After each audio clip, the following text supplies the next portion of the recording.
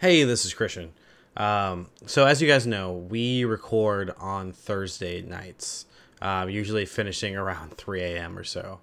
And I edit during the day on Friday. So we just had some horrible news break, which finding out that Chadwick Boseman, actor for King T'Challa, just passed away. And we just wanted to, let you guys know that we did not talk about it this episode, but we will be talking about it next week, definitely. It's sad news on top of an already hard week, and I hope that this episode will be able to at least entertain you guys and get you through another week. And of course, our thoughts go out to the Boseman family and anyone else that was close to him and affected by his death, of course. All right, this is the worst transition I've ever had to do, but with that said, here is the show. Welcome, nerd. Are you ready to launch 138 expedition into nerdom? Preparing for launch? Cueing bitchin' rockabilly track. Priming engines. Placing adrenaline shots on standby. Unencrypting files for comics, TV, movies, wrestling. Launching ANS in 3, 2, 1. Hey, this is Christian. Hey, this is Damon. And this is the Amazing Nerd Show. So don't get me wrong. The pandemic sucks. It's horrible. A tragedy. But I'm kind of enjoying the fact that we can walk around with a fucking mask. I don't know. Maybe that makes me weird or just antisocial. But I love just being liberated and not having to, politely smile at everyone that I pass by. I know that's just totally, antisocial. But, it is what it is. I also love, all these, novelty masks that we're getting now. Mm-hmm. It's making every day Halloween. It's socially acceptable to walk around with these things. I got myself from TeePublic a shiny mask that's the carpet print, and then I got myself a Jason hockey mask one. I'm totally eyeing more right now. And hey, if you want to support the show, you can go ahead and pick yourself up an Amazing Nerd Show mask over at TeePublic. Plug. I definitely know it's my favorite mask to wear. But anyway, yeah, back to me being an asshole. It's keeping people safe and saving lives. That's great. But I don't know, man. It's kind of like playing dress up every day. I love that, there's billions of people not billions, hundreds of people out there, campaigning against masks, and you're over here just smiling and walking down the street, happy as all can be. And, they suck at times because I wear glasses, so, half the time I'm fogging up, although I saw this cool, button trick that I'm going to try. But I don't know, man. It's I don't know. It's fun. I don't know.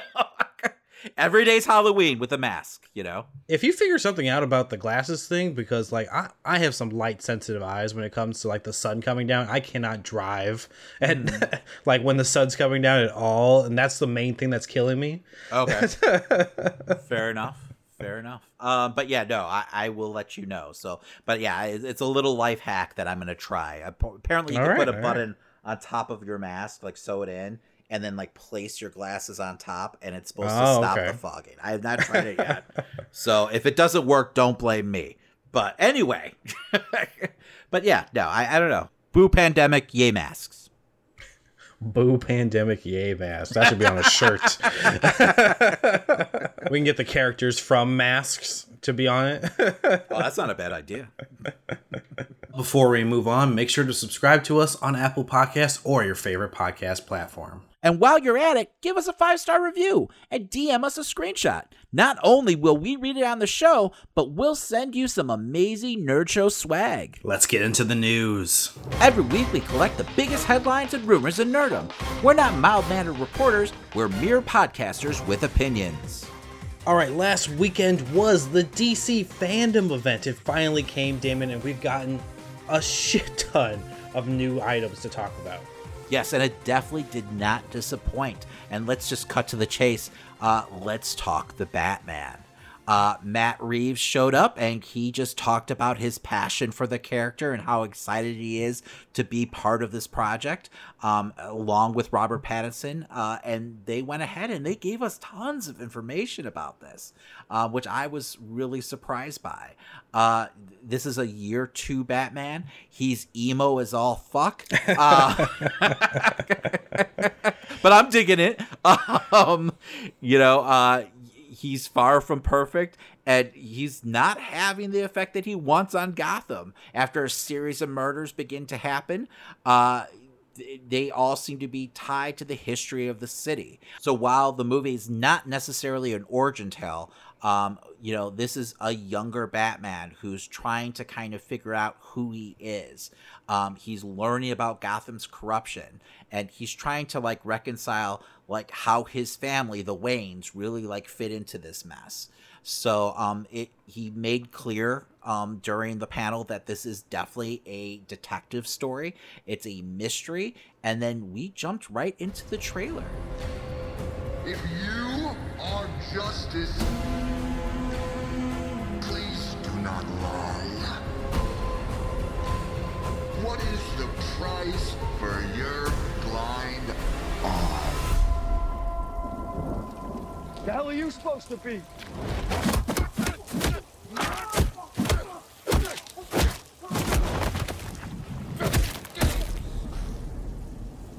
I'm vengeance. Holy crap, I was not expecting to get that much trailer from this, because I know they haven't shot that much. But this was like a fully realized trailer. Yes, but what we got, no, it is a completely fully realized trailer. I mean, right off the bat, we're getting our first look at the Riddler. He's duct taping the face of the mayor, it seems like. Then we're introduced to Commissioner Gordon. Batman seems to be on the crime scene with him, which I was kind of, surprised by. I didn't expect, since this is early on in Batman's career, for that, relationship to already be established. But man, yeah, we got to look at, our first look at Catwoman, it seems like, possibly the Penguin.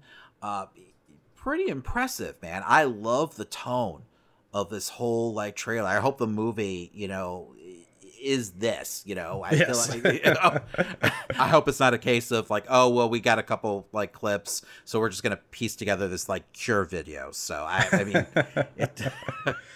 But yeah, the rest of the movie is in broad daylight at all times. They're on the beach.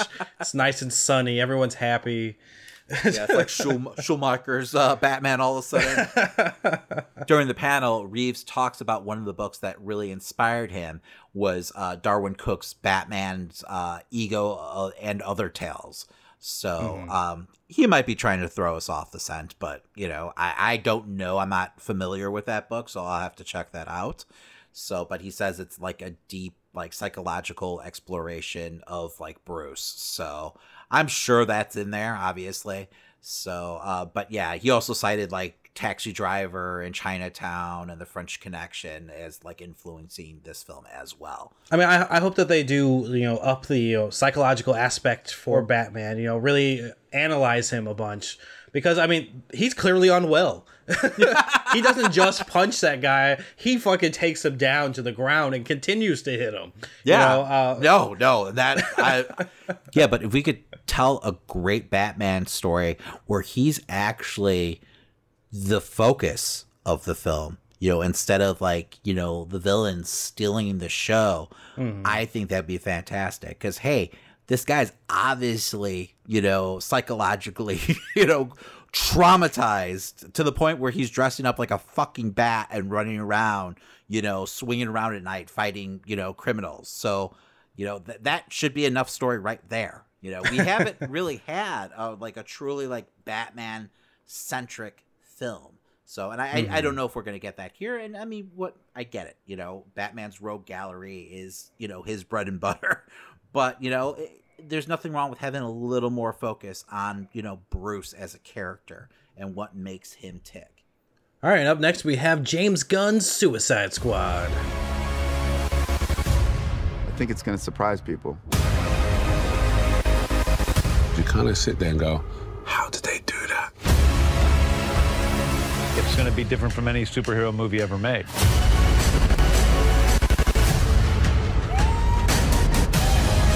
There's no one better in the world to direct the Suicide Squad than James Gunn. So this is another case of us getting more than I was expecting. Like, I was really, really surprised that we got the full cast. And not only did we get, like, a animated, like, introduction to them all, but then we got a behind-the-scenes, like, montage video along with that. So Warner Brothers came to play. Yeah, man. Damn, they delivered this weekend. But yeah, so we got to meet all the characters. Gunn talked about how fun this movie is, actually saying that this is the most fun he's ever had on any film. And then he went ahead and he talked about how the tone of this movie is really a gritty 70s war film, which I was surprised by. But we finally have an idea, you know, what characters each actor is playing. You know, we've known the actors for a while, but we didn't know exactly who they were attached to. Yes, let's clear that up. We've got Viola Davis playing Amanda Waller again. Joel Kinnaman back as Colonel Rick Flag. We got Michael Rooker as Savant. We have Flula Borg as Javelin. We have Margot Robbie, of course, returning as Harley Quinn. We have David Dastmalchian as Polka Dot Man. We got Daniela Melchior as Ratcheter 2. Idris Elba as Bloodsport. Mei Ling Ning as Mongol. We have Peter Capaldi as The Thinker. We have Alice Braga coming up as Solsoria, I believe is how you say that. Sure, whatever. Pete Davidson is going to be playing Blackguard. Nathan Fillion as TDK, Sean Gunn as the Weasel, and Jai Courtney as Captain Boomerang, John Cena as Peacemaker, Steve Agee as King Shark, and then we also have a Juan Diego Botten and Joaquin Casio will be playing original characters named General Luna and Major General Suarez. Holy shit, that's a huge fucking cast.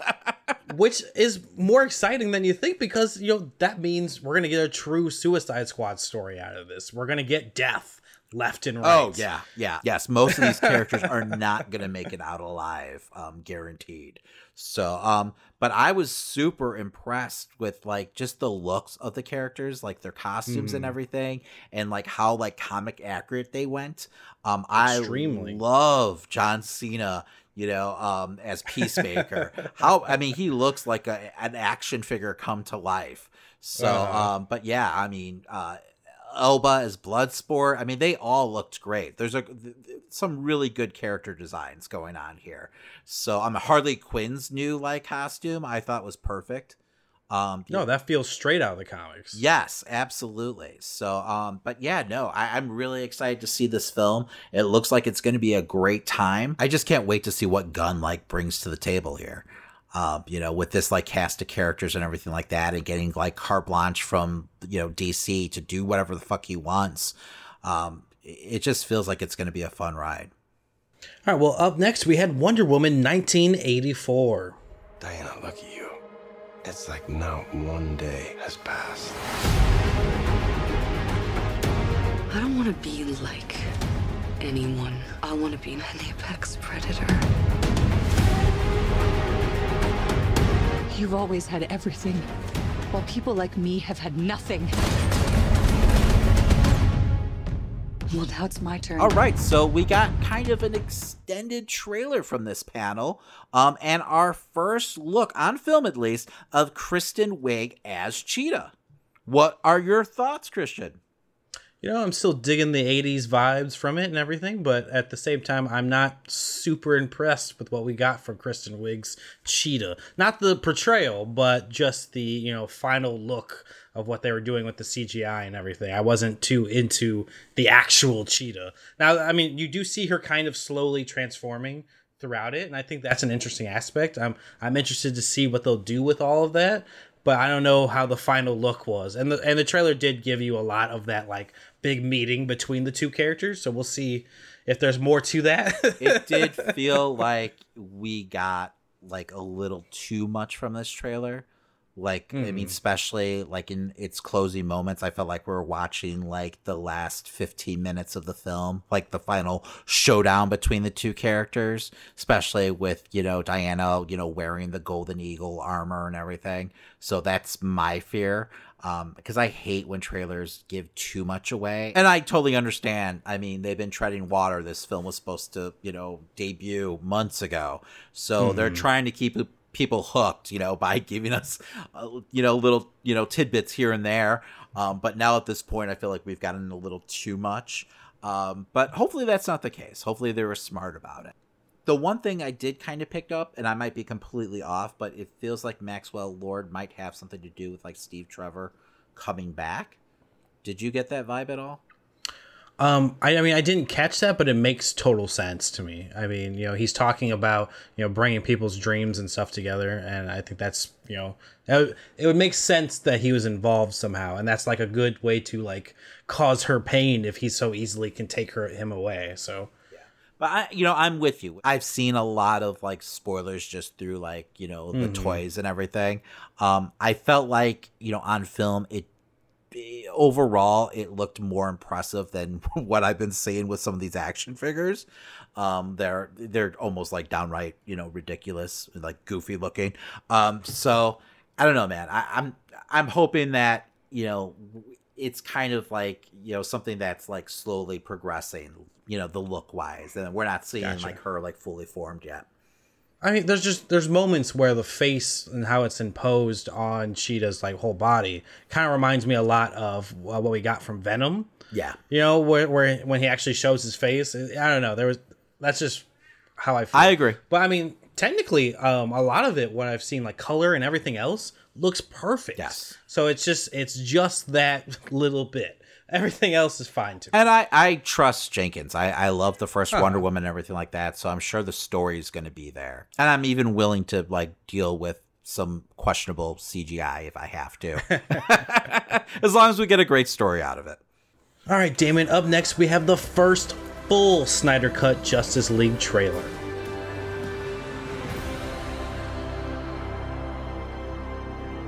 Guy's probably fought hundreds of thousands of other super beings on the other planets he's destroyed, right? And we have to assume he's won. I don't care how many demons he's fought and how many hells. He's never fought us. Not us united. You know, if you listen to this podcast, you know I'm not the biggest Zack Snyder fan, and nor are you. But I'm happy to see that he's going to at least get his vision out there. And I'm curious to see what it's like. I mean, he did start off this whole like DCEU or whatever they're calling it nowadays. So, I mean, I think it's cool that he's, you know, getting that ability to like finally like kind of finish up his story.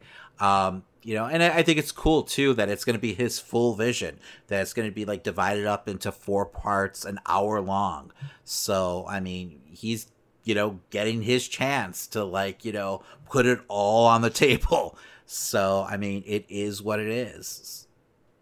Oh, it's a great opportunity for him. And like, you don't get to see this that often with a lot of directors. You know, they usually get to have to put a lot of their vision to the side. This is exciting to see, you know, like a 4-hour epic Justice League film put together. So, well, I mean, hopefully it all works out. You know, let's see what the Snyder Cut can really bring. It's the all new grown up version of what we got before is what he keeps saying. It's got to be better than what we got before. I can't imagine it being any worse. Yes. All right. Dwayne Johnson finally shows Black Adam concept art and JSA roster. So besides some really awesome concept art from Jim Lee and Boss Logic, I think the biggest reveal from this panel was that, you know, we're going to be getting Atom Smasher, Cyclone, Hawkman, and Dr. Fate in this film also. You know, the little trailer that they did was all concept art, but, you know, it featured them heavily. So I thought that was pretty cool. I didn't see that coming. I mean, I know Black Adam, you know, has, you know, close ties with the Justice Society, but I didn't think they were going to be, you know, exploring that in the first film. Now, we're not going to get all of the Justice Society, but it feels like we're eventually going to get there, you know, probably in future films. So that's pretty cool. Yeah, it's definitely cool to see these characters introduced. I'm definitely excited to see if they'll do anything with Dr. Fate with the Justice League Dark that we're getting in the future. It would only make sense. We'll see how they try to tie that in. Up next, we got to look at the Flash panel. So this is another panel that was really just about showing off some cool concept art. They really didn't have much information to share, except we got a look at, it seems like Flash's new suit. It definitely feels more streamlined. And then we also got a really cool piece of art with Michael Keaton as Batman, hanging out with the Flash. So, man, that's crazy to think. But afterwards at the Multiverse 101 panel, so they talked a lot about the multiverse aspect of the Flash. And then afterwards at the Multiverse, 101 panel, Hudson, who's the writer on the Flash, and also she wrote Birds of Prey, just talked about how Barry is special because of his ability to manipulate time, and that he's one of the heroes who could really change his personal story, but how it comes at a cost. Andy Muschietti talked about how dangerous this power is, especially when it comes to the space-time continuum, and that's kind of the challenge for the Flash.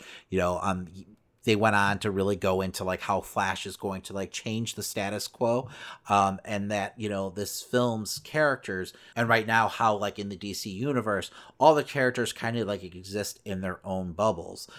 This movie is going to really just open up the door to the multiverse, just like the Flashpoint comic did. So that all these stories and characters are going to start to collide. So it's going to be a fucking huge, epic story, to say the least. It's going to be a huge undertaking. I can't imagine, being the first film to explain the multiverse for DC. It could be a huge triumph, though. Even Marvel hasn't really touched on the multiverse just yet. We finally had a word of it, and we still haven't seen anything. Yeah, well, yet. So, we're getting there soon, though, with Doctor Strange. So that's on the horizon. So they were able to pull it off in the Arrowverse. And that was critically acclaimed. How they were able to tie, all that DC continuity together, throughout, different mediums and everything. So, it's possible. It's just hard to imagine it in a 2-hour, film time frame. Exactly. That's my main concern. Yeah, no, absolutely. So, but hey, man, more power to them for even trying it. Yes, and more Keaton as Batman. All right, and then we also got a title for the next Shazam sequel. Yep, and that was it. Zachary Levi, though, basically told us right up front that, don't expect any huge reveals from this film. But the title of the film is Fury of the Gods. So that's pretty much it. But hey, man, another Shazam movie's out. Yeah, the first one was good, so I'm interested in seeing the second. All right, well, while that does it for DC FanDome, we also got a couple more stories we want to talk about, but we do need to get through them quickly. Starting with Star Wars, the Clone Wars character rumored to play major role in Obi-Wan Kenobi series. Yeah, so we know Tamara Morrison will be returning in The Mandalorian, but it's also looking like he might be showing up in the Obi-Wan series as Commander Cody, and this is being reported by Kessel Run Transmissions. It makes sense. The last time we saw Commander Cody, he was trying to kill Obi-Wan. So I don't know if we're going to be getting a brainwashed version of this character still hunting him down, or a remorseful version of this character who, is filled with regret and trying to, make up with his old friend. I think it'd be interesting to see Obi-Wan really trying to just make him friends, even though he's still brainwashed. I think that'd be a fun aspect. I would like to see, a Commander Cody hunting down Obi-Wan. I think that'd be kind of fun. Does he still have those homicidal urges, towards, Obi-Wan? Or is this going to be a story of redemption for him? Who knows if he's just running with one of the Inquisitors or something? Yeah. Yeah, that's a cool concept too. Maybe that's something we'll actually get to see in this series. All right, well, up next we have John Carpenter confirms involvement with The Thing reboot at Blumhouse. All right, so a while back, around January, we heard this story that Blumhouse was going to be working on a film based off of Frozen in Hell, the newly discovered full-length story by the original author, John W. Campbell, who penned Who Goes There, the short story. And now it seems like John Carpenter is, attached to be an executive producer. So hopefully it's better than the crappy remake we got in, I believe it was 2011. That just felt completely like a waste of time. Hopefully it's better than that shitty remake we got in 2011. Hopefully this is Blumhouse at its best and not what we got with some of those crappy ones from earlier this year. All right, up next we have Fede Alvarez's Texas Chainsaw Massacre reboot firing its directors 1 week into shooting. So yesterday he parted ways with directors Andy and Ryan Tohill after only 1 week of shooting over creative differences. But no worries, they've already hired Emmy-winning cinematographer David Blue Garcia, who's actually from Texas. Yeah, so hopefully they don't miss a beat and, the film's still on track. Just a week behind now. All right, it's time for your weekly dose of Christian's Corner.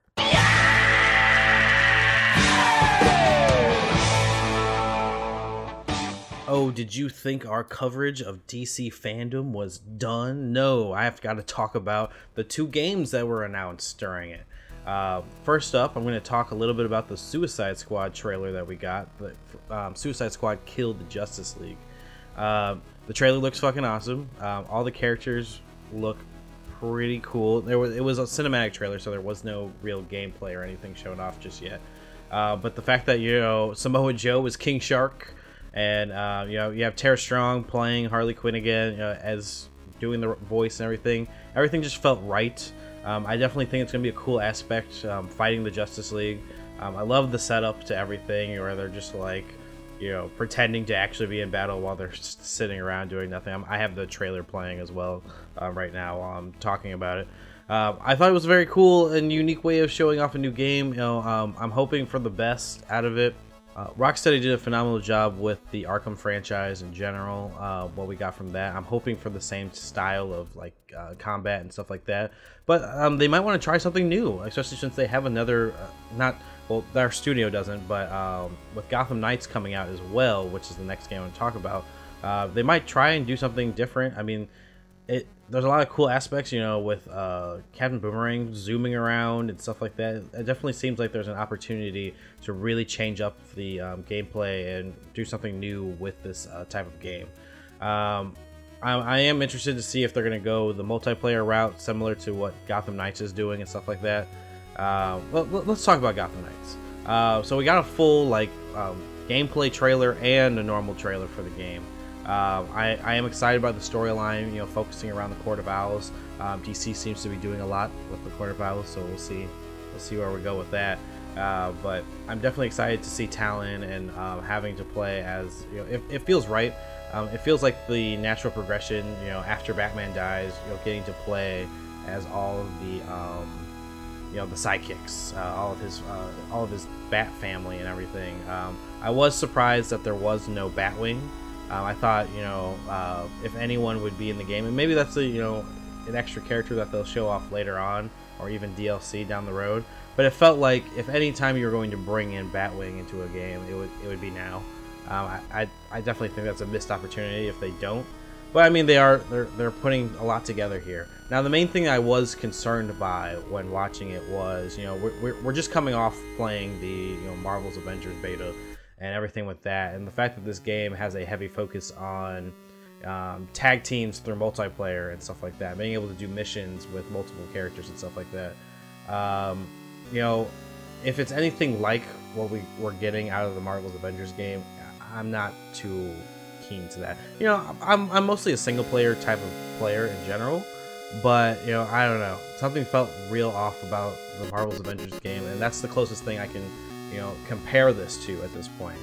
That game itself does have a lot of bugs and stuff, and I'm hoping that they've been in the lab fixing that thing, because the game comes out in like a week. I believe it's next weekend, so we'll see how that goes. But I mean, that's the main thing that worried me about the game. Beyond that, everything looked fucking phenomenal. I mean, it looks like an Arkham game. It looks like it's gonna play the exact same way. I was super excited by the character design, super excited by how fluid the motion and animation and everything in the game looked. I mean, it just looked and felt right while watching the trailer and watching the full gameplay footage. So I was definitely excited by that. So that's why I also want to bring it back to, I'm trying to figure out if this not this Justice League game, but this Suicide Squad game is going to be kind of on the same boat. Because it's still the Arkham franchise creators. Is it going to have the same combats? Is it going to be multiplayer as well? I was surprised that the Suicide Squad game showed off only 4 characters. I'm kind of hoping that there's more there. You can play around with the aspect of characters dying and stuff like that. That's something I would definitely want out of the Suicide Squad game, where it's like based off how you play, that could lead to any character dying at any time, and who you end up with at the end of the game, is solely based off of how you play. I think that would be the coolest aspect to go, but I doubt it's going to be like that. So that's just something I would want, but we'll see. So I was super impressed by Gotham Knights. Not enough from I keep calling it Justice League. Not enough from Suicide Squad to really, tell by anything just yet, but we'll see. This weekend has also been Gamescom, so we'll get into Gamescom next week, just for sake of time and everything. So definitely tune in next week for that. I have a little bit more Ghost of Tsushima coming out this week, and then September is going to be, all new games. I'm going to continue playing Ghost of Tsushima, but it's not going to be my main focus anymore. I will still have streams for it going up, but I'm going to be playing pretty much almost a new game every week. It seems. There's tons of betas coming out, tons of new games starting. It's September, so it's the release. It's fall releases coming real fast. So I'm definitely looking forward to that, October and everything going forward. I think one of the big things I'm going to be playing is Outer Worlds. I definitely loved that game the first time I played it. I'm excited to do a second run. I'm excited to play all the DLC for it. So we'll definitely see that. It'll probably be mid-September. So definitely tune in for that. If you don't know where to, go over to YouTube. That's where we're at. You can subscribe to us, The Amazing Nerd Show. Make sure that you're subscribed so you can get all of our gameplay videos.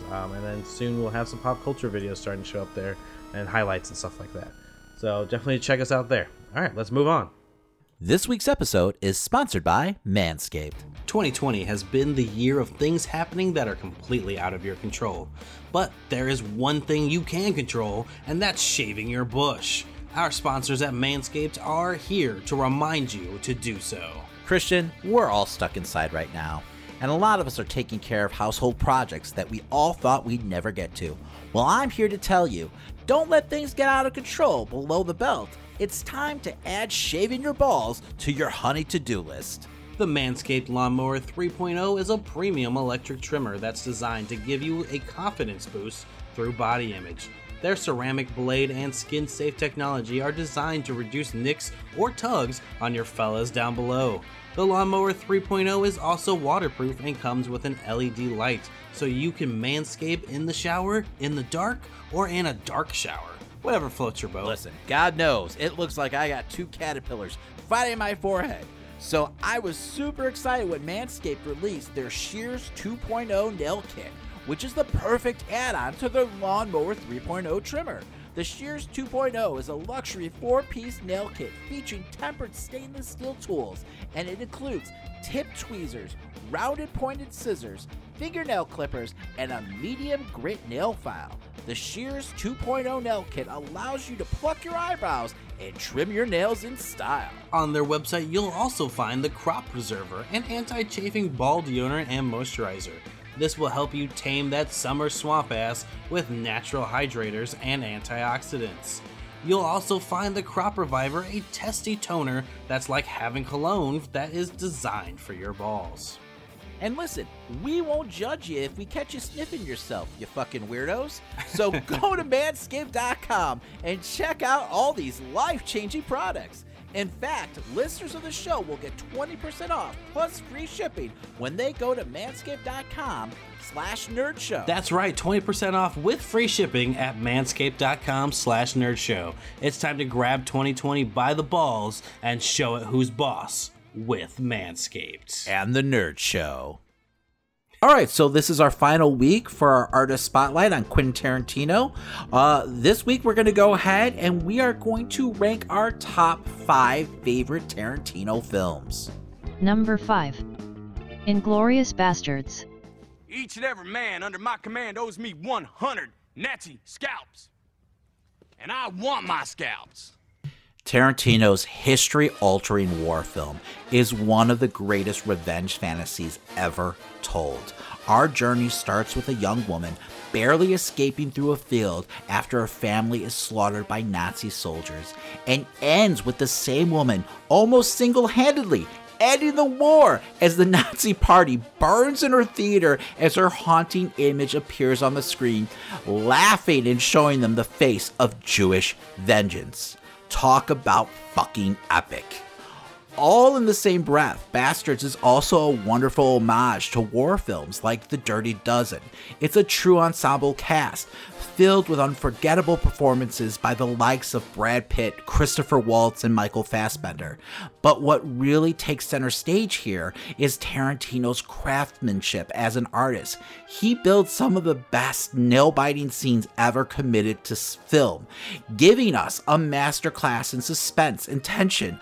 This is Tarantino at the top of his game, and why Inglourious Bastards had to make our list. Number 4. Django Unchained. And after this, we'll see if you break eggs again. John Brittle!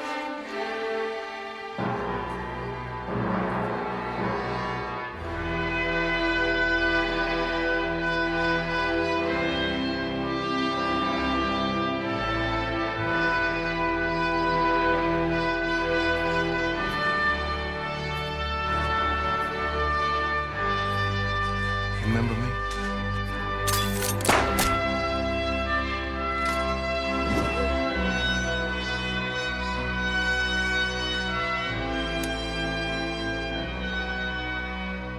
I like the way you die, boy.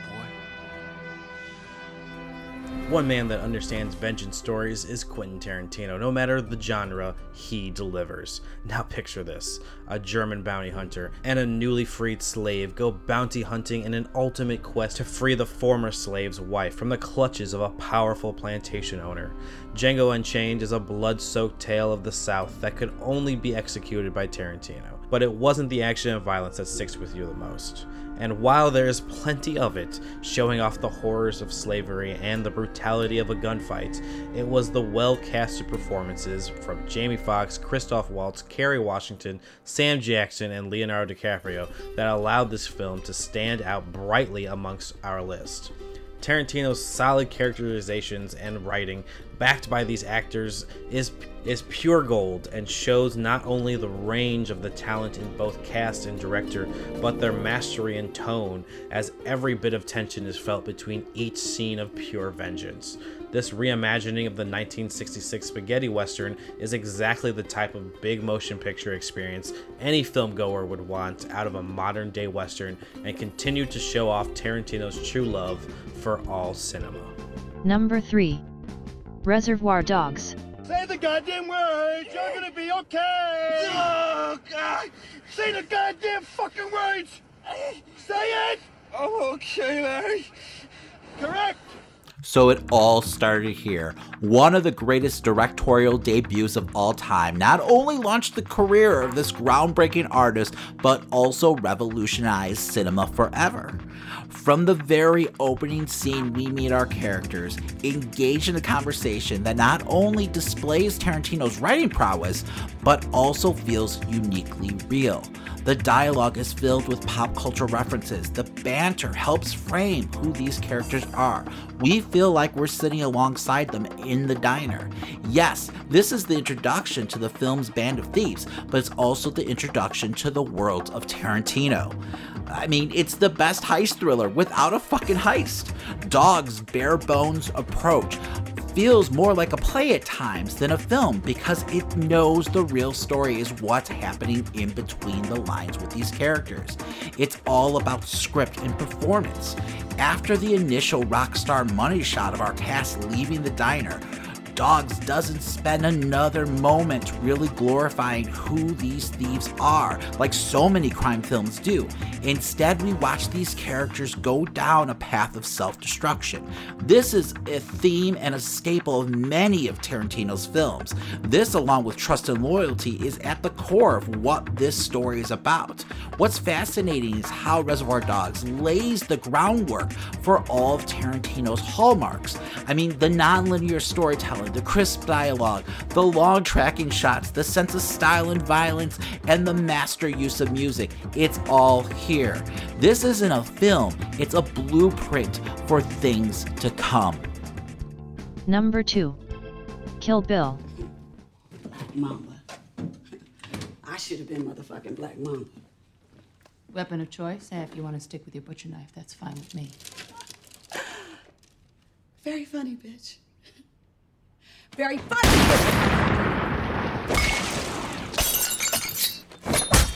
I remember watching Kill Bill for like the first time at home.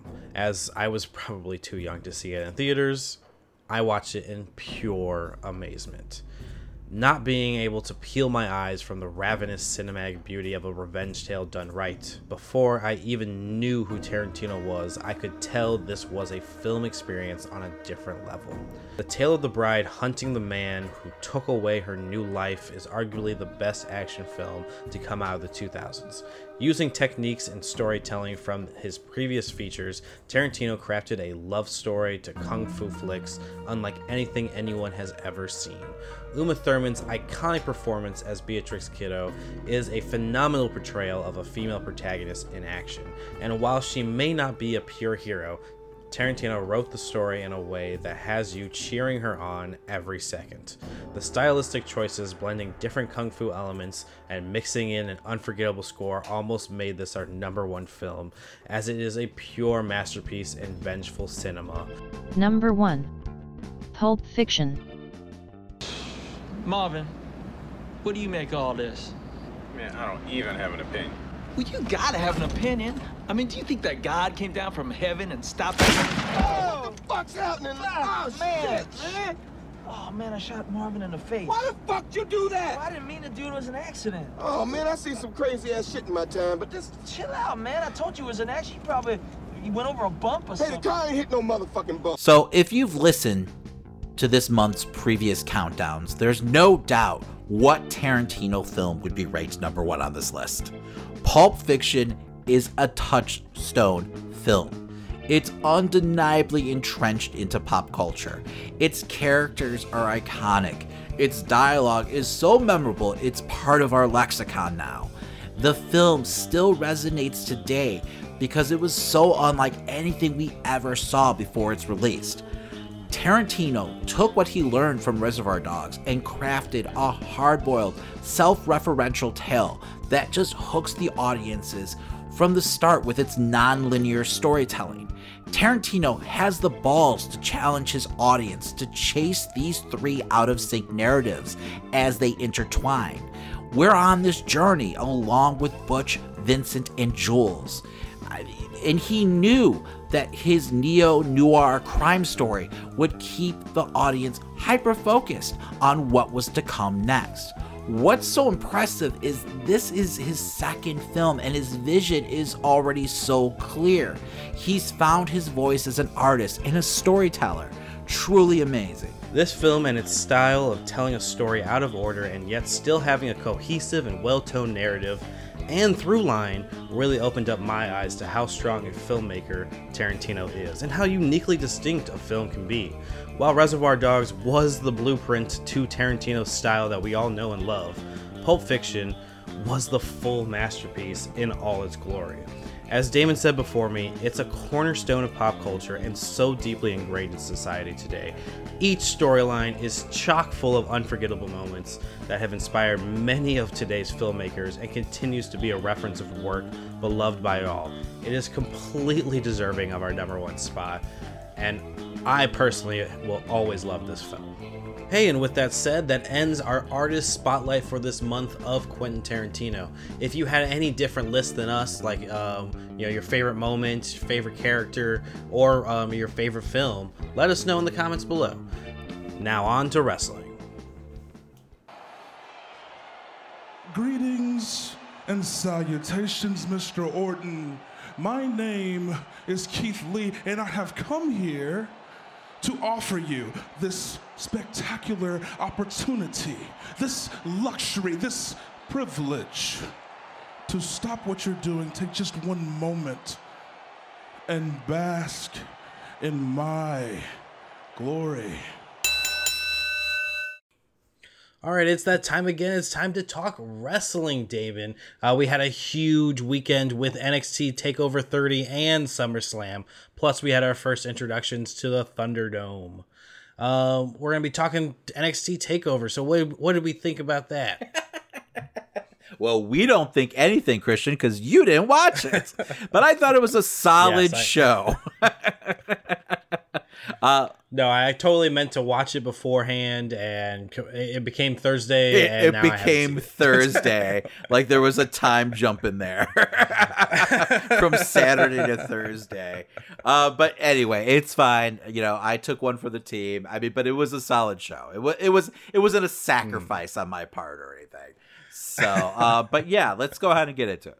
All right, first up, we had the triple threat tag team match to determine the #1 contenders. We had Breezango going up against Oney Lorcan and Danny Burch and Phantasma. So this was a decent opener. I was surprised to see Breezango, walk away with the win. I was kind of hoping that Lorcan and Burch would get the shot here, especially since, Fandango and Breeze just got a title opportunity, I feel like. But they went ahead and they capitalized on this and walked away with the titles, defeating Imperium this week on NXT. All right, up next we have Finn Balor going up against Timothy Thatcher. Man, this match was down and dirty. I love Thatcher. I love that he's just this mix of like old school, this old school like shooter style almost, but he's just vicious. And Balor and him had great chemistry in this match. They got lots of time. It was predictable that Balor was going to win, of course. I'm just concerned that Thatcher's kind of going, down this road of being kind of like a glorified job guy at this point, because he's suffered quite a few losses lately, especially after it just felt like they were shining him up with him defeating Riddle and basically chasing him out of NXT. It is what it is. This was a great match though. All right, up next we had the ladder match for the vacant NXT North American Championship, which featured Damian Priest, Bronson Reed, Cameron Grimes, Johnny Gargano, and Velveteen Dream, of course, with Damian Priest capturing the title. This was an okay match. It's definitely not going to rank on anyone's top 10 ladder matches of all time, even in NXT. But overall, it was better than I expected, I will say. I felt like everyone brought their A game to this match, especially Bronson Reed. He's really impressed me lately. He's just a fun big man to watch. I also love his little nod to Bam Bam Bigelow with his gear and everything.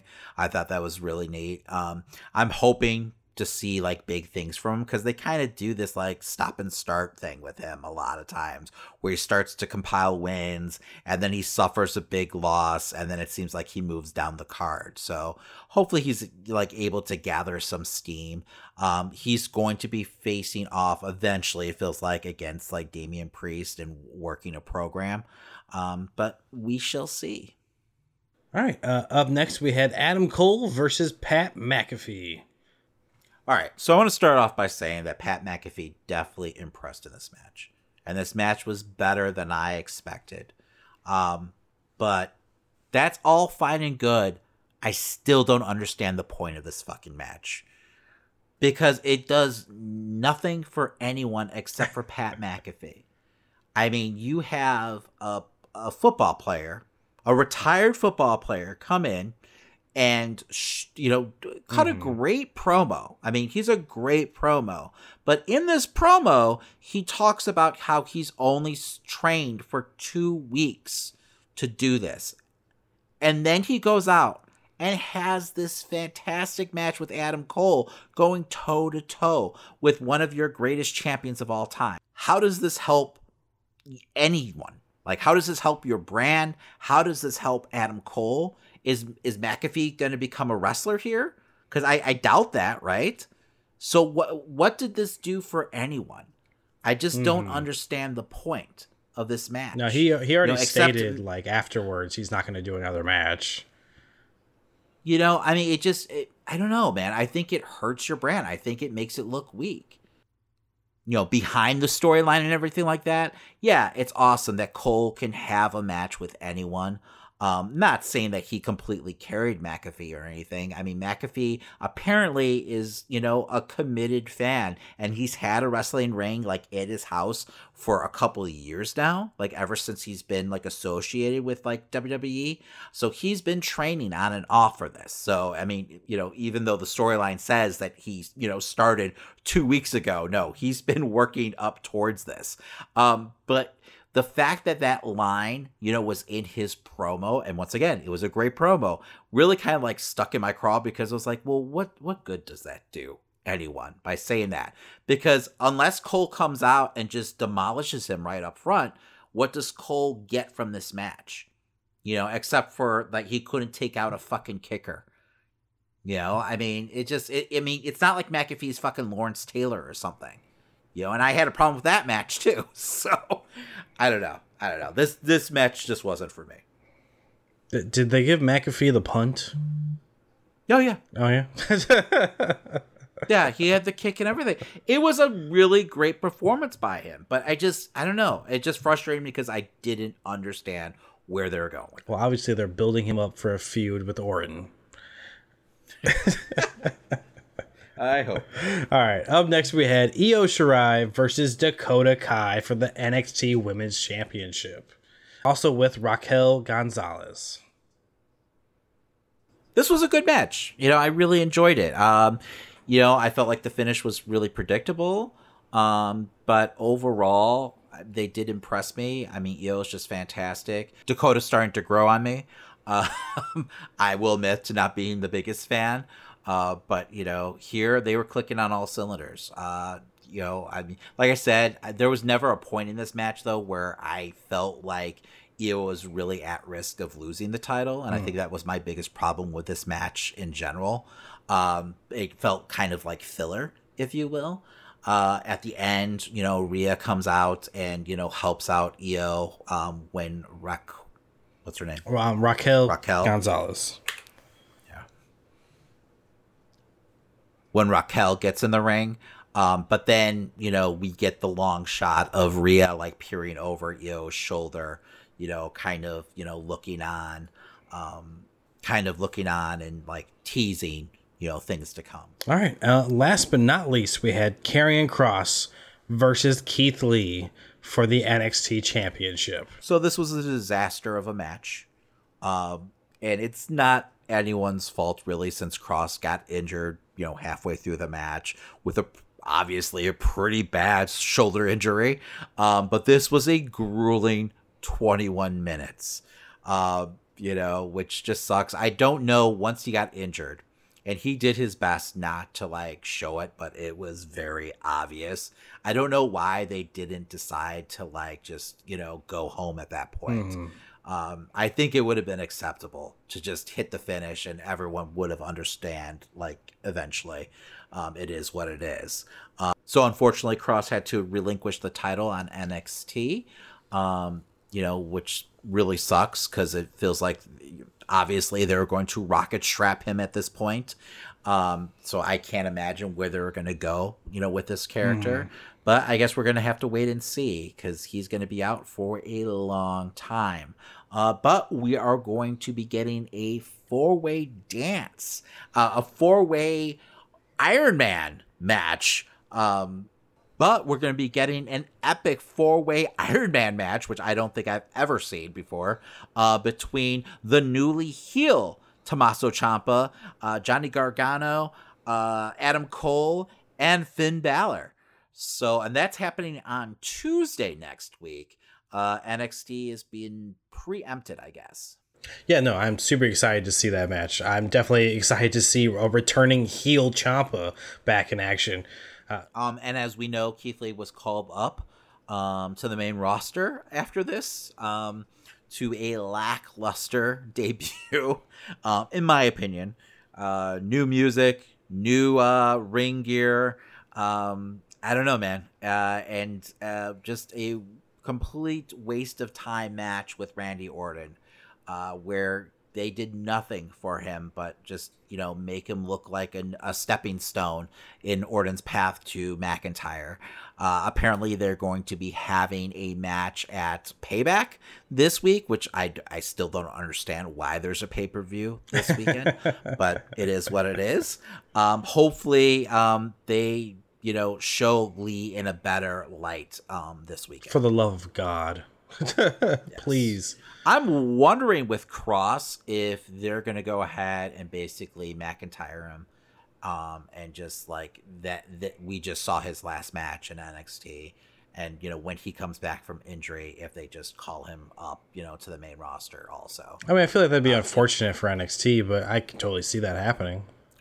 I mean, at this point, if he's going to be out for months and months, they'll eventually fill the void and be able to move on, I'm sure. Especially when you have Balor there. It feels like he's probably the next in line for a big run, or Ciampa. And Cross, it felt inevitable that he was going to be called up to the roster anyway. So sooner than later. All right, well, what would you have given NXT TakeOver 30 as a rating? Overall, it was a solid show. I'll give it 3.5 stars. I think this is one that is kind of forgettable, unfortunately, except for Cross's injury. But it was entertaining from start to finish. That's good to hear. I wish I had watched it. You still can, Christian. I still can, and I probably will. All right. Now we have SummerSlam, the biggest party of the summer. All right, Damon, this was a card you didn't see coming. We had, first up, Apollo Crews versus MVP. Well, this was match placement that I didn't see coming. Because what the hell is this doing on the pre-show? This was such a big focus of Raw for like the past month. And then they just throw it onto the pre-show. Really strange. This was a nothing happening match. Crews thankfully defeated MVP. I'm happy to see that they're still going with Crews at this point. But it feels, just obvious that he's going to end up dropping that title to Lashley. And they already set that up for Payback at this point. So, well, we'll have to wait until Payback for that, I guess. All right. Which is a week away. Yeah. Not really. 2 days away. Because it's 2:00 in the morning, Friday. So, yeah, it's in 2 days, man. Yay. All right. Starting off the actual card, we had Bayley versus Asuka. Bayley holding on to her SmackDown Women's Championship. So this wasn't a great match. It was a good match. It really just set the table for things to come, though. It ruined our revenge fantasy sequence that we had going for Asuka, that you were predicting 6 months ago that I thought was just impossible and almost happened somehow. I was very impressed and disappointed at the same time because you had the same booking idea as McMahon. But, pat yourself in the back. It didn't work out that way. So you still might be a better booker. But yeah, this could have happened on a Raw, it feels like. And it feels like such a waste of a title opportunity. It could have gone to another, wrestler. The finish of the match was and it plays into the second match, which bothers me even more. And I'll talk about it more when we get there. But yes, because it was kind of botched, right? Yeah. But let's move on. All right. Up next, we had the Street Profits versus Andrade and Angel Garza for the Raw Tag Team Championship. I'm hoping this is over with. I'm done with the storyline, honestly. This has been taking up way too much time, and it feels like it's just going nowhere, honestly. People are getting poisons. I don't know what the fuck is going. Like, it just feels like such filler, honestly. It's not as bad as the Viking Raider shit, but it's almost to that point, honestly. So they have some like woman from the Bachelorette like showing up here and there on Raw for no reason. It's never explained why she's there. Okay. But she's like working a little angle with Angel. I don't know. So, but anyway, I hope this is it. Not the best match in the world. I was expecting more. It felt like Ford was a little off. There was a lot of like, I don't know, botches happening, here and there. But I don't know, man. I'm just done with it. These are two really fucking talented teams, and I constantly am like telling people around me, these guys are people worth watching. But then we get matches like this, and it's just like, they just don't. I don't feel like they click well in the ring. So I can't. Yeah, I can't think of a great match that they had, and it feels like they've had plenty of opportunities at this point. So maybe it's just a chemistry issue. I'm not sure, but it's just not working for me, and I'm ready to move on. Well, speaking of moving on, we had Mandy Rose versus Sonya Deville in a no disqualification loser leaves WWE match. So after everything that happened over this past weekend with Sonya, I mean the fucking nightmare that she lived through, they had to unfortunately change the gimmick to this match because the lawyer requested it. Basically, they didn't think it was a good idea to have her show up to court with like a shaved head. And then she's also going to have to take some time off, because of everything. So, it is what it is. I was actually surprised that they even went through with the match at all, honestly. I can't imagine like living through that trauma and, wanting to show up to work, the next day. So more power to Sonya. They tried really hard. It was a better match than I really expected. You could tell that it was really like, thought out and like choreographed to the point where at times it felt like they got lost a little during the match. But, overall, it was fine. I'm just sad that, Sonya finally like really started to like come into her own as a performer, and unfortunately now, because of circumstances out of anyone's control, she's gonna have to take a decent amount of time off. But I mean, she deserves it, honestly. So yeah, I agree. I mean, I wasn't too dazzled by the match itself, but I mean, all things considered, the fact that they even went through with it is impressive on its own. All right, up next we had Seth Rollins versus Dominic Mysterio with Rey Mysterio and Murphy on their sides in a street fight. All right, Christian, what did you think of this match? We got, Mysterio, both Mysterios in the back, Dominic telling his father, please don't interfere. And that was kind of the story of this match. You have Dominic going up against Seth and getting, beaten left and right. But, Miss Ray desperately wanting to get into the ring, even though there was points where it's just like, is Seth even hurting Dominic in these holds? But I don't know. There's just points where Seth is just sitting on top of him and not doing anything to actually harm the man.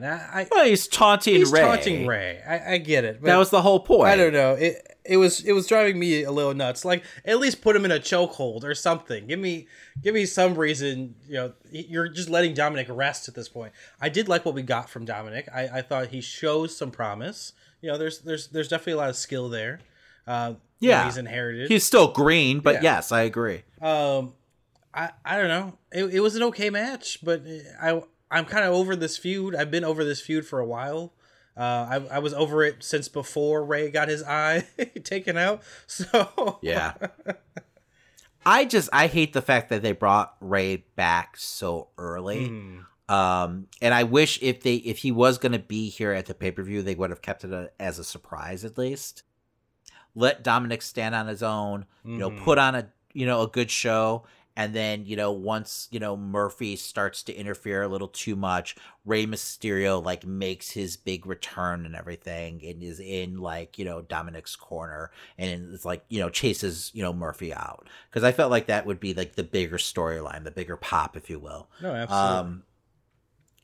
But it is what it is. I thought it was fine for what it was. Yeah, and Dominic definitely seems like he has a future in this business. So I'm sure that, hopefully they have him go down to, the Performance Center and, train now for a year or more, and let him go through the process. I hope that they don't expect him to be on the main roster, actually contributing, this soon. Because I do feel like it's way too soon. Oh, no, he's going to be fed to Brock Lesnar by WrestleMania. What are you talking about? Wasn't he already fed to Brock Lesnar? Right? Oh, was he? Did he? Yeah, he was. That's how he kind of debuted. I forgot all about that. Yeah. Well, I still feel like they should have put him on a pole. They had that, Dominic on a pole match that we basically got back in the early 2000s. I thought that would have been fantastic. But anyway, whatever. I did like Seth going after the wife for a moment there. I like Dastardly Seth. I just hate his theme. I'm over Dastardly Seth. Aww. I don't understand this gimmick, but whatever. All right. Up next, we had Asuka returning to face Sasha Banks and winning this time by submission for the Raw Women's Championship. So for this match, Asuka and Sasha can put on great matches any day of the week. That's a given. But the way that they had this... And I did think they put on a good match here. Yeah, no, it was a good match. It's all up until the finish. When they had to repeat basically what they did earlier on, and then you have me trying to believe that, Bayley not getting hit would lead to Sasha losing, when Bayley could easily have just ran back in at some point and actually helped. Yeah, I felt that was way overstated, and obviously... Something was supposed to happen that didn't happen, but the announcers were still selling it like it was happening. So it didn't work, unfortunately, and kind of ruined the match for me. But the match itself, the wrestling that took place was fantastic. I could watch these two wrestle all night. So, I mean, it's just unfortunate that they were booked with a ridiculous finish. Yes, it just drove me crazy. All right, up next we had Drew McIntyre versus Randy Orton for the WWE Championship. What did you think about this match, Damon? I thought it was a good match. I enjoyed this match. 20 minutes. It was a solid wrestling match. I liked that, it was... I even liked the finish with Drew, catching Randy with a backslide. They both protected their finishes, so it wasn't like they hit their finish 6 times in a row and they kicked out, over and over again. Neither of them hit their finish, so it leaves some meat on the bone for later on. I was really expecting Orton to walk away with the title here, so it was a pleasant surprise because I'm not over, Drew being champion just yet. I feel like, there's still, a lot of story to tell here because I feel like once Randy does win that belt, and I do feel like he's going to win that belt, it's going to be on to a program with Edge eventually when he comes back. So I'm hoping that Drew gets a chance to run with the title a little longer. I like the match. I hate the backslide. I personally, I just don't like the Drew McIntyre of all people winning with a backslide. I don't know. It's storytelling, man. It's storytelling. I get it. I get that, this continues the feud and everything. I hated the backslide. At the time, I was just like, no, boo. I just don't need... I feel like we overexpose finishers, especially in these bigger title matches. And, when you have people constantly kicking out of finishers and everything, I feel like it just totally waters it down. And now their finishers are still there. Like, what's the bigger finish? His Claymore or Randy Orton's RKO? And that's kind of what this feud, part of the feud is built on. So that question's still out there at least. Now, where they're going with this, after Raw with Drew getting punted in the head 3 times. Who knows? It feels like, he should be out for 20 years, but apparently that's obviously not going to be the case. Watch, they strip him of the title. But, it is what it is. Apparently Shawn Michaels can just get up from a punt nowadays too. So that was ridiculous. Did you see that? Yes. I was like, what the fuck is he doing? Lay the hell down.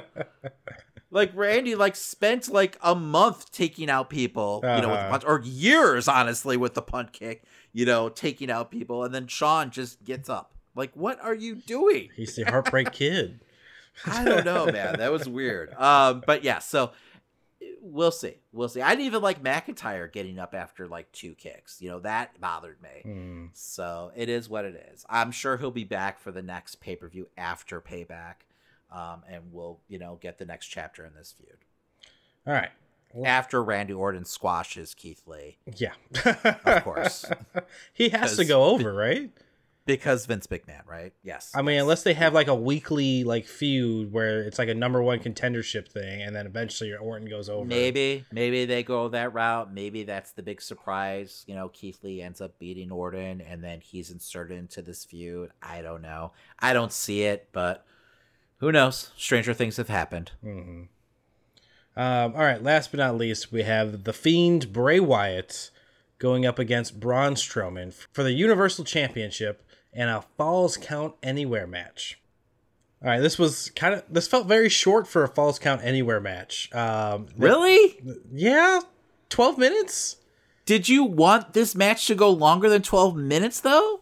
With these two guys? With these two guys and everything that's been going on, I don't know. Especially with Bray Wyatt, The Fiend, I expected, a big cinematic moment or something. When they go, into the back, then they easily just cut away and then we're going on some crazy adventure, I would agree a couple months back, but after the debacle of, the last pay-per-view, I was okay with it just being a straight match. So I understand where you're coming from. And after WrestleMania, I've been like, yeah, why aren't you doing a cinematic, match here? But yeah, no. After the swamp fight, yeah, I'm over that. So I thought overall, it was a decent match from the two. I thought it was one of the better Fiend matches that we've gotten. The finish made no fucking sense to me. I still hate the whole I'm gonna rip up the canvas and expose the wood. Mm-hmm. When they rip up the canvas, we can see that it's just a very thin, sheet of cushion underneath it. So, and why would this wood be harder than the fucking concrete on the outside of the ring? I don't understand this finish at all. No, the last time that worked was with Ciampa and Gargano. But I didn't even like it then. I feel like it's ridiculous. I feel like it's just more spectacle than anything. They're tearing up the canvas. But it makes no sense to me as a viewer. There's concrete outside. There's no way that ring is harder than fucking concrete. So I don't get it, I was surprised, though, with Reigns, showing up. I was happy that, Bray ended up winning the title here. But I was completely confused by the lack of Alexa Bliss. Since it felt like that's where the storyline was going here. But apparently they wanted to save that since we have the big surprise of who, Christian? The big dog, Roman Reigns. I was okay with that. I really was. It's something new. Listen, you're not suffering through these fucking shows every week. Thank God. So Roman coming back was a welcome surprise because at least it's something different. They could have gave Bray some a little bit of breathing room though. It's title win, immediate spear. No, it's okay. So now at Payback, we're getting a match between Roman, Bray, and Braun. Do you see Roman walking away with the title this soon? Or do you feel like really it's a three-way just so one or the other can, take the pin? Or obviously Braun will take the pin here. No, I agree. I think it's for Braun to take the pin. Do you think they saved the Bliss moment for this match? I feel like I think it's too late at this point. I feel like you just move past it. Well, if she comes, they have to. I wouldn't put past them to just kind of forget about it. But my God, that would be awful storytelling. The story is Roman Reigns now. Yeah, but it can exist on its own. Like that doesn't have to be the story.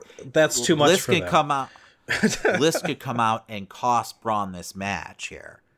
And then you can move on to Reigns and, Bray. That's fine. What's the story after that? I mean, it is WWE booking, but it is what it is.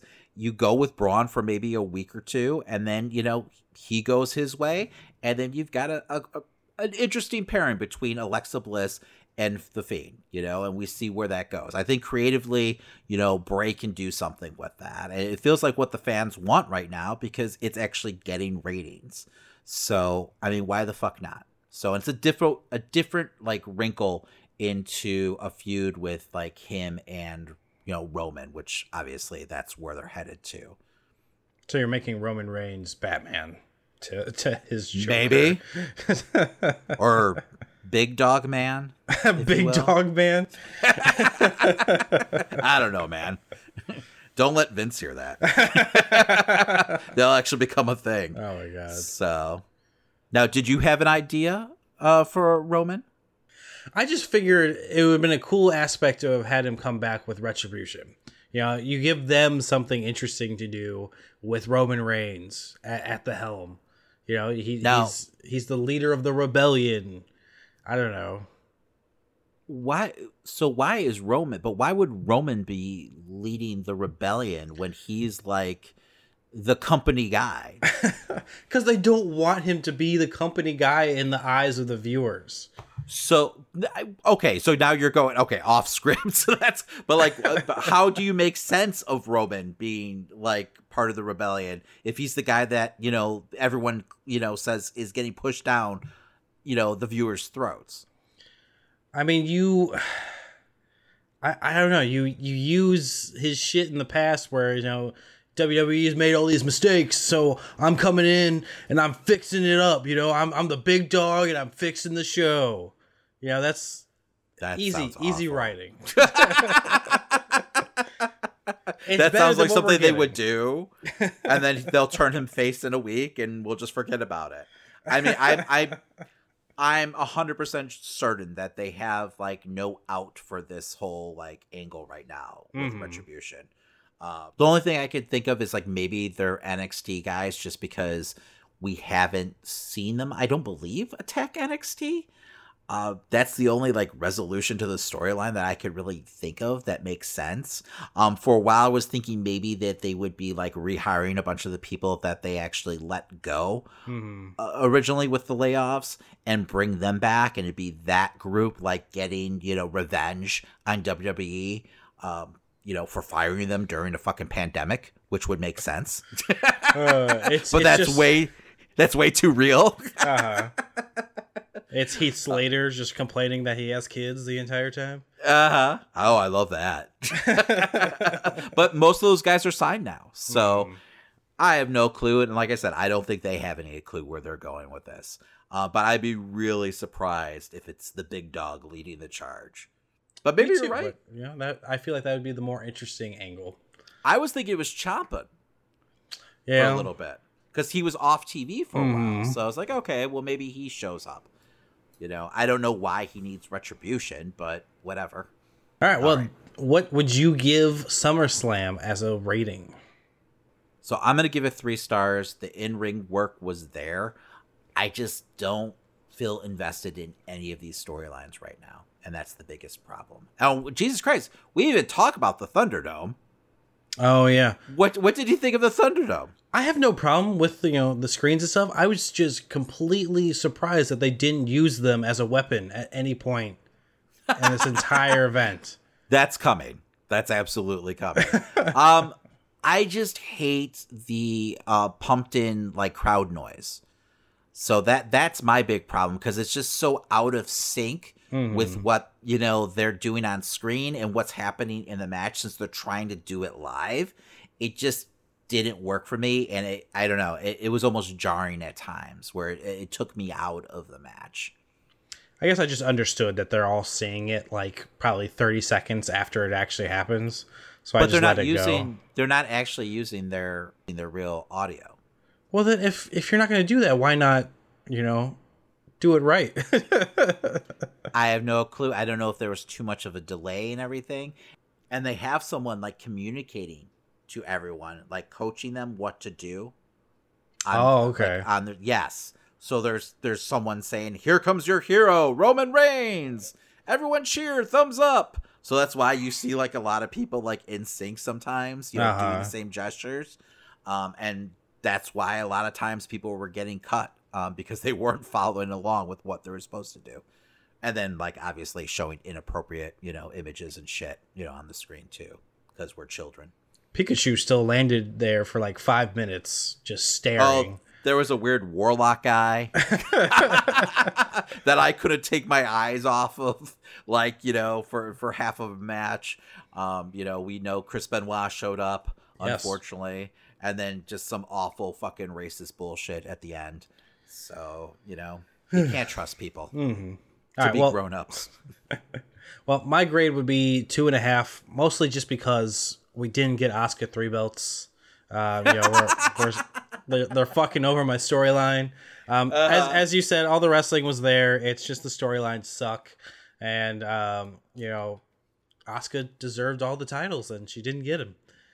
That would be actually, and I hate to admit this, that would actually be the natural course of the storyline. If it was such a big, like, revenge motif that they were going for here, where she's supposed to be getting revenge for her fallen teammate, that would have been like, that would have made perfect sense for her to like debelt, Bayley and, Sasha, the golden role models of all their gold. Exactly. So, but they, WWE'd it.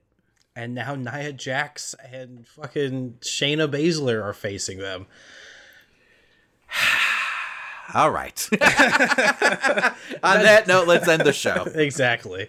All right. But before we head out, make sure to head over to DramaCityProductions.com, where you can hear us and plenty of other great podcasts. That's right. And if you're listening to us on your favorite podcast platform, make sure you subscribe, rate, and give us a 5-star review. Yeah, it definitely helps an independent podcast like us keep on going. And you know what? If you like any of the stories that we talked about this episode, make sure you go ahead and follow us on Facebook, Instagram, Twitter, and see the full versions of these articles, plus a whole lot more. Yeah, you can follow us at Amazing Nerd Show. That's your nerd hub for all things pop culture. Hey, and if you're looking to further support the show, go ahead and buy some merch over at TeePublic. They have shirts, they have sweatshirts, I think they have mugs, bumper stickers, the works, man. Absolutely. And you can also head over to ProWrestlingTees.com and find our merch there as well. Yeah, while you're at it, go ahead and pick up your favorite wrestler's t-shirt. All right, Damon, what are we talking about next week? All right, so next week we should have reviews for Bill and Ted Face the Music, and possibly, finally, the New Mutants. It's about damn time. All right, my name's Christian. And my name's Damon. And that's the Amazing Nerd Show. Keep on fighting! Keep on fighting! Keep on fighting! Keep on fighting! Keep on fighting! Keep on fighting!